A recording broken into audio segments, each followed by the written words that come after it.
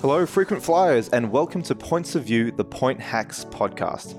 I'm your host, David Walsh, and I talk to some of Australia's top points collectors. We dive into their backgrounds, stories, redemptions, and of course, their best hacks. Imagine traveling the world, working from exotic locations, and flying in more business and first class seats than you can count along the way. Well, that's exactly what Matt Moffat, a senior writer for Point Hacks, did for well over a year. Today, I'm talking to Matt about his time as a digital nomad, the ups, downs, and tips if you want to do the same. Matt, welcome to the podcast. Thank you, Dave. We're in Hong Kong at the moment, in my hotel room in the Novotel. And if anyone hears construction noise in the background, that is the dulcet tones of Hong Kong continually building. So we're actually here on the Point Hacks trip. So Matt, how did you get to Hong Kong? I flew. I'm based in Austin, Texas. So I flew up to Seattle, which is about a 4-hour flight with Alaska Airlines in economy class, and then I flew on from there in Cathay Pacific business class, which was good because I wanted a lie flat seat for the 13 hours over here. Yeah, it's a long flight. I was very lucky. I was actually scheduled to be on an economy flight from Melbourne up to Hong Kong, but put in the upgrade request, and then the morning before got a lovely little text message from Qantas saying that I'd been bumped up to business class. And your status with Qantas is? Oh, it's bronze. So it can still happen. It can still happen. It's not very common, but I felt very lucky. I think business class tastes all that much better when you're expecting to fly economy and you get upgraded at the last minute. Did you get lounge access given that you were upgraded? Yeah, I did. Congratulations. It's not perhaps Qantas's foremost business lounge in Melbourne, but it still beats the food court. Oh, absolutely. Absolutely. Well, Matt, you've got a very interesting story. We actually want to talk to you today about your bit of your background and then your year as a digital nomad. Yes, let's do it. So first off, for the audience, you've worked with Point Hacks for a good while now. Can you tell us a bit about yourself and how you came to work with Point Hacks? Yes, absolutely. So I grew up in Sydney, in Western Sydney, in the Hawkesbury, and then did university and bounced between Sydney and Madrid for a few years for most of my 20s, teaching English and Spanish. And then in 2014, I won the Green Card Lottery for the US. Beautiful. Which is known as the Diversity Visa Lottery formally. Yep. So I'd applied for 5 years. I won in my 5th year out of 13 million people. There's only 50,000 per year that win. Yeah. And so then I decided to move to Austin. I'd visited there on holidays before and I really liked it. And then I worked as a server for the first year because I wanted to make money off my Australian accent with tips. What drew you to the US? I guess it just happened that way. Yeah. I studied abroad in Guadalajara, Mexico in 2009, and one of the other study abroad students mentioned the Green Card Lottery. Yeah. And so I decided to apply every year until I won, if I ever would win. I never thought I would. Yeah. But it was just the right timing. I was kind of done with my Spanish adventure by that stage, so I was happy to embark on a new adventure in the US. Beautiful. Yes. And then the Point Hacks bit of it is that one of my best friends from Australia who I went to university with in Wollongong, who also won the Green Card Lottery and now lives in SF. Talk about some concentrated luck. Right? Yeah. He saw a job ad for a contributing writer for Point Hacks at the start of 2016, forwarded that on to me because he knew that I was into aviation. And so I started off as a contributing writer or a part-time writer. Yep. And then gradually worked my way up to full-time. And this January will be 4 years working for Point Hacks. Yeah, fantastic.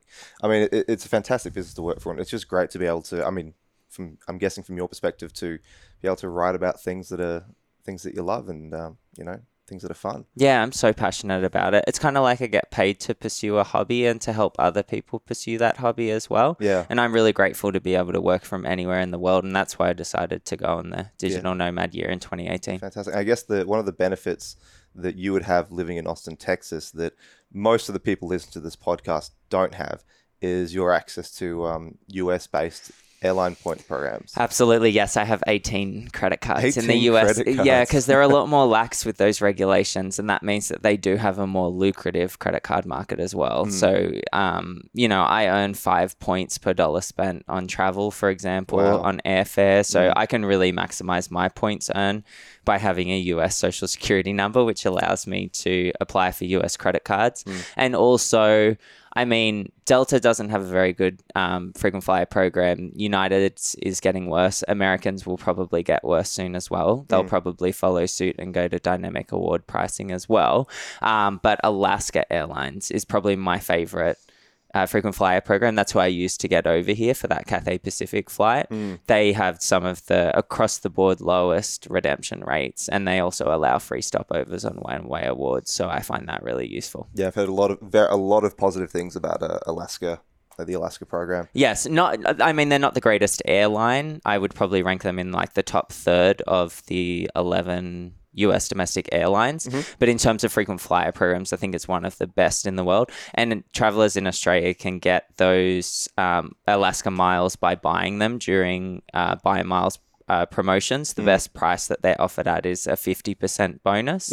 So if you see that, jump on that and crunch the numbers to make sure that it makes sense for your specific redemption that you're eyeing off. And you can also transfer Marriott Bonvoy points over to Alaska Airlines, which you can basically transfer Bonvoy points to any frequent flyer program. Yeah, we've actually got a fair bit of content on the site about using Alaska miles, and we usually let the audience know when we see one of these, bonus purchasing options. Oh, absolutely. And you can get like one-way Cathay Pacific business class from Australia to Asia for 30,000 miles. Like that's unheard of with other programs. You can get one-way Qantas business class to the US for 55,000 miles one way. Oh, beautiful. Which is a lot, and the taxes are a lot lower than through Qantas frequent flyer. Fantastic. So getting back to, so you work for Point Hacks, you're based in Austin, Texas, and then you had this idea to spend some time being a digital nomad. Now, for people listening that aren't too sure what a digital nomad is, what's your take on what a digital nomad is? It's someone that works remote, works online, and doesn't have a fixed address. Yeah. So I'd followed these people on Instagram and I guess through other mediums for a couple of years. And I had been working for Point Hacks since the start of 2016 right through 2017. And my housemate that I was living with at the time in Austin, they decided to move back to California. And so we were going to end our lease. So for me, that was a pivot point. I said, do I buy a house? Do I rent by myself? Do I move in with someone else? Or do I take this leap? And I had been in Austin for 3 years and I felt like I was starting to plateau there in terms of challenges. And I thought, I have the privilege of being able to work online and be able to work from anywhere in the world. And I work in travel. So my job could actually be enhanced by traveling. So I decided to embark on this. I framed it as a year. It ended up being 14 months, which was too long. But I'm really glad that I did that because I've since returned to Austin about 10 months ago and I'm more in love with Austin now than I ever have been. And I think I needed that space from Austin. But I do want to talk more about the digital nomad bit of it. Yeah, absolutely. Yes. I'd say like it makes sense given your role and given your ability to work remotely and just your love of travel. When you're approaching your digital nomad year, did you have a plan of attack? Did you think, okay, well, I'm going to do exactly these destinations over the course of a year? Or did you pick your first destination and then just figure it out as you went? A requirement of my green card is that I have to live in the US for half of the year. So I definitely had that structure. Our Point Hacks meetup was in Tokyo in September of 2018. So I knew I had to go there. And I wanted to be in Australia for the Christmas holidays. So that was the structure. I had originally planned to start my digital nomad year in Taiwan because I'd heard great things about it. I actually ended up ending it there. So 3 months before I left on my adventure, I met a boy. Oh, yeah. As it happens. As it happens. And he wasn't thrilled with how Austin had worked out with him. He'd only been there for a year. So I said, I'm going to embark on this journey, and I'm not going to let romance stop me from doing that, because this is really important to me, and I need to leave Austin. But I said, I really like you, and I'd like you to be part of that adventure if you would like to come on some of it with me. And we'd met through a Spanish conversation group that I set up with my best friend in Austin. So we were both Spanish speakers. So we started the year in South America for 3 months. So we did 1 month in Chile, one in Argentina, and one in Peru. Then we came back and we broke up.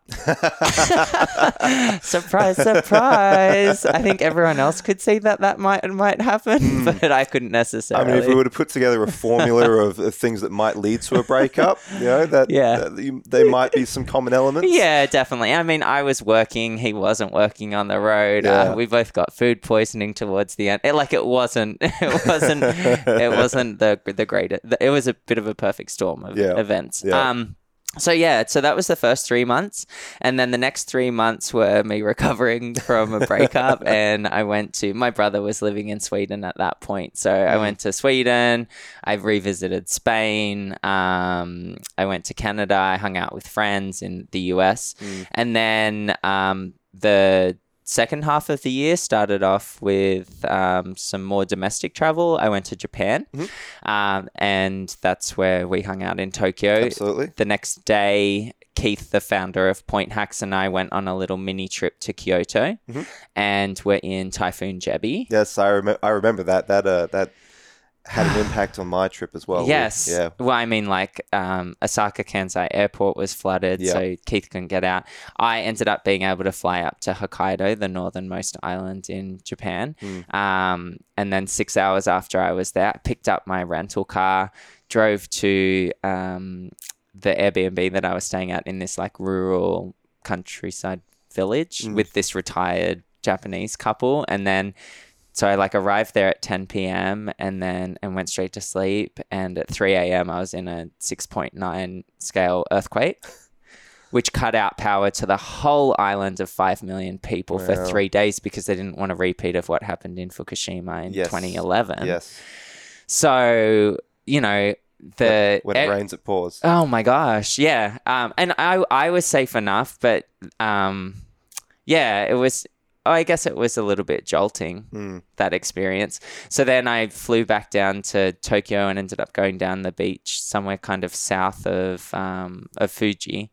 And then there was a tornado warning there. And I was like, what have I done wrong? This was all within less than a week. So then I went back to the States. So we're up to September now. Went back to Europe for a little bit, and then finished off in Australia.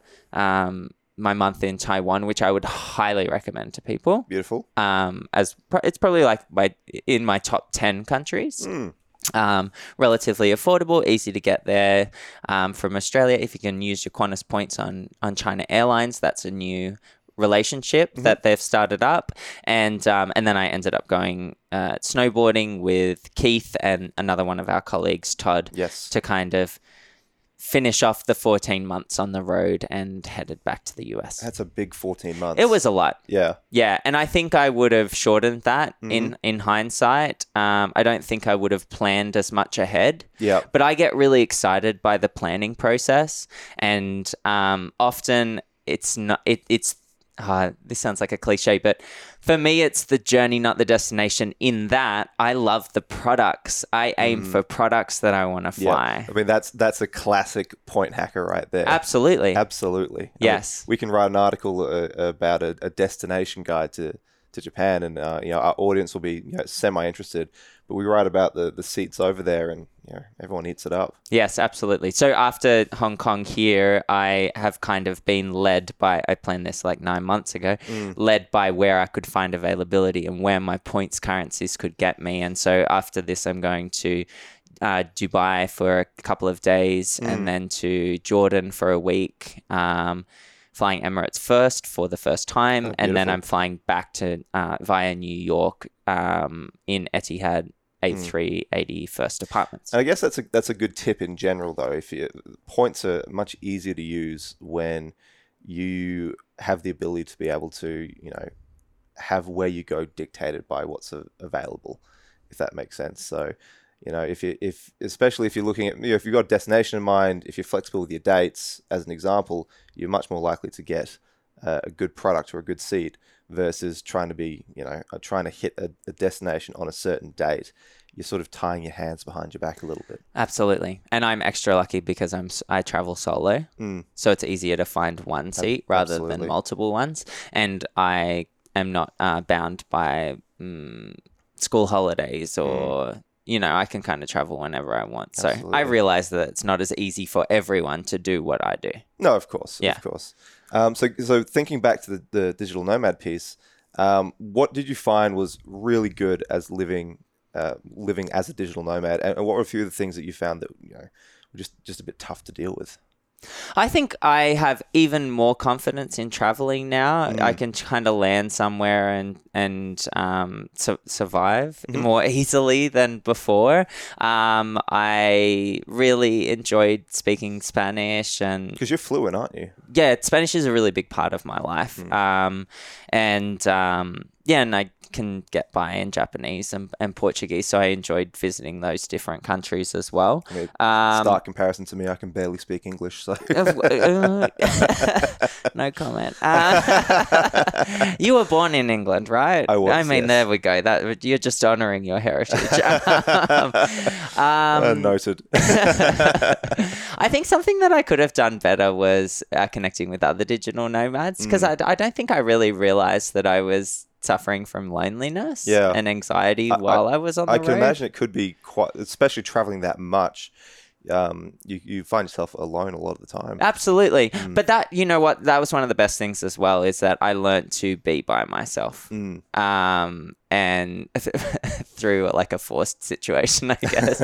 And I'm really grateful for that. And I've realized that I can be by myself, but I don't like living by myself, for example. So I'm about to buy a house in Austin. So that experience has kind of led me to make the decision that I'd like to buy a 2-bedroom place rather than a 1-bedroom place. So that was really useful. And what wasn't so great, I guess I probably spent more money than I should have. And I guess there's a lot of places you went to, South America can be quite cheap, but also, if you're doing it constantly, you're spending money as if you're on holiday a little bit. And you're eating out all the time. Yeah. Yeah, and some countries are like more expensive than I thought they'd be. Chile is not cheap. Really? Argentina is not cheap anymore either.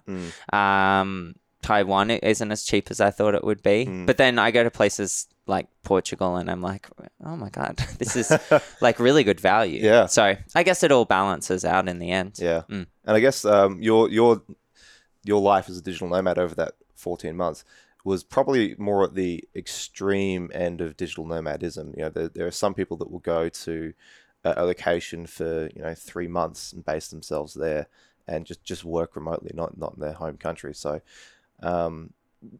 how many of those flights did you pay for, and how many did you get on points? Just proportionately, were there any like real wins or steals throughout that trip? Yes. So I did 50 flights throughout the whole year. 3 of them were in first. Yep. 7 of them were in business. Yep. So less than you'd probably think. Yep. And all the rest were in economy class. Economy, yeah. I use cash for my economy class tickets. They're mainly domestic ones within the US. Yeah. If I were in Australia, it would probably be the same. And then I save up my points for international trips in premium cabins. I guess definitely the best redemption that I made was ANA, which is the Japan's second biggest carrier, first class. That was LA to Tokyo return. Beautiful. For 110,000 Virgin Atlantic Flying Club miles. So they're a transfer partner of American Express in Australia, as well as Marriott Bonvoy. And the taxes were about less than 300 US. You get access to really good first class lounges, and I was on one of the Star Wars planes. I remember that. Yeah, so I boarded at 1 a.m. at LA, and because it was dark, I didn't see the livery, like the exterior of the plane was painted Star Wars. And I walked in and, I was like pretty tired, and obviously you're just trying to orient yourself in the airplane. So I wasn't really paying attention to the theme music, which was Star Wars. And I must admit, I've never seen Star Wars. Okay. Or a full Star Wars I'll let that movie. slide. Yeah. I mean, finding myself on a Star Wars plane would be a dream of mine. I'm sure it was. Yeah. And I think this is a bit of a service flaw. They probably should have welcomed me, the cabin crew, formally and by name, but they just kind of came, and I think they were excited to pass around a Yoda doll. Yeah. Which I didn't really identify what that was. To me, it was just like a little green thing, gremlin or something. And they said, "Do you want a photo with this?" And I was like, "This isn't quite adding up," but I'm just gonna say yes because Japanese people are so nice. So we got a photo, and then they gave me an amenities kit, and I think there was like a Star Wars card in there. So so that was the best redemption that I made. What a time to be alive! I think for you, a little confusing. I'm sitting here. I'm very jealous of that experience. and I think it's EVA Air, which is one of the Taiwanese airlines. They have a Hello Kitty branding relationship as well. Wow. So if you're into that. Yeah, I'm sure there's a lot of people that are into that. It's one of the biggest, most recognizable brands in the world. Brilliant. So out of all the destinations you went to, what was your favorite? Japan's the country that I recommend most to people. This was my 5th time there. I did a sister city exchange when I was 15 in Japan, and I've always had a love affair with that country. I don't think it's a perfect country. I don't think any country is, but there's so many things that I love about it from a travel point of view. So I really enjoyed going back there, minus the earthquake. And the typhoon. And everything. But I guess the best new destination that I went to, I thoroughly enjoyed Chile. I think it's quite underrated. It offers really diverse landscapes because it goes so north and south. So you've got like desert and like, I think my favorite bit of that country was the Lakes District. It looked like the South Island of New Zealand. Oh, really? It was so lush, beautiful lakes, volcanoes, snow-capped volcanoes. Nice. The best time to go there is in December or February. I would strongly avoid January because they have these like massive horseflies, which are called tabanos, and they are honestly the most annoying and vicious insect that I've ever come across. Yeah. And we were there in January, so that kind of detracted from our experience, but like stunning hiking. Yeah. Atrocious food. Chilean food really doesn't have much going for it. So Argentina's kind of better for that, but if you can combine a trip and you can fly LATAM and Qantas nonstop from to Santiago. So that's a really good jumping off point. I feel like when people go to South America, most people are going to Brazil or Argentina, most people from Australia, I guess. And but I think that Chile is definitely worth it as long as you save up your money for it. Beautiful. Yes. So finally, we've got listeners listening to the podcast right now, and they're just sold on the idea of being a digital nomad. So one of the prerequisites, guys, is being able to have a job which will allow you to travel. So being able to work remotely. But Matt, what would your recommendations be for an Australian that wants to give this a go for 6 months, a year, or even 3 months?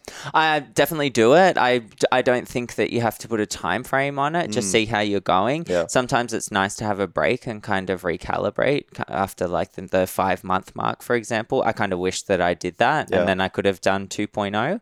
I would suggest from a like flying point of view, get a credit card that has an unlimited Priority Pass membership attached to it. So like the Amex Platinum Charge card. Yeah. Because you'll probably be doing a lot of flights in economy. You could be flying Air Asia, for example, from Bali to Bangkok. Yeah. And it doesn't really make sense for you to use points on that route, perhaps. And having a Priority Pass membership will allow you to get into a lounge no matter what cabin or airline you're flying in. Yeah, nice. I would also maybe save up your Asia Miles, KrisFlyer Miles or Qantas points and do a around the world redemption if you can plan that far ahead. It's a very good value redemption. Yeah, and I do that in business class as well. So so for Asia Miles and KrisFlyer Miles, it's 240,000, and for Qantas, it's 318,000. So it's a bit more expensive with them. And I'd have a look into working holiday visas as well. Yeah. Usually they end around like the 30 to 35 years of age mark, depending on the country. Yep. But if you want to kind of stay put somewhere, perhaps you might fall in love with someone on the road, then you might want to go to Canada for a couple of years or two. Happens more often than you Yeah, think. no, absolutely. So yeah, I guess my advice in summary would be if you're thinking about doing it, do it. But also keep in mind that social media may present an idea of what that experience may be like you sipping on a coconut, in a hammock on your laptop in Thailand. Like, who actually does that? You're probably going to be sitting in like a quite humid cafe trying to do your work and trying to work out your time zones and I guess that it can be really tough. You've got a job that you need to do. It's not a year-long holiday. It's your living situation around your job. But at the same time, if you want to do it. Absolutely. Yeah. Just have realistic expectations going into it. Fantastic. Well, Matt, thanks for joining us on this episode. I think it gave us a really good insight into that 14 months of your life as a digital nomad. I know there's plenty of content from your journeys on the Point Hacks website at the moment, especially from that 14-month period. So yeah, thanks for coming on, and I'm sure we'll have you on an episode of the podcast again very soon. Thank you very much for having me. It was very enjoyable. Beautiful. Thanks, Matt. That's it for today's episode of Points of View, the Point Hacks podcast. Remember to visit pointhacks.com.au for more frequent flyer deals, guides, and tips. I'm David Walsh, and don't forget to subscribe.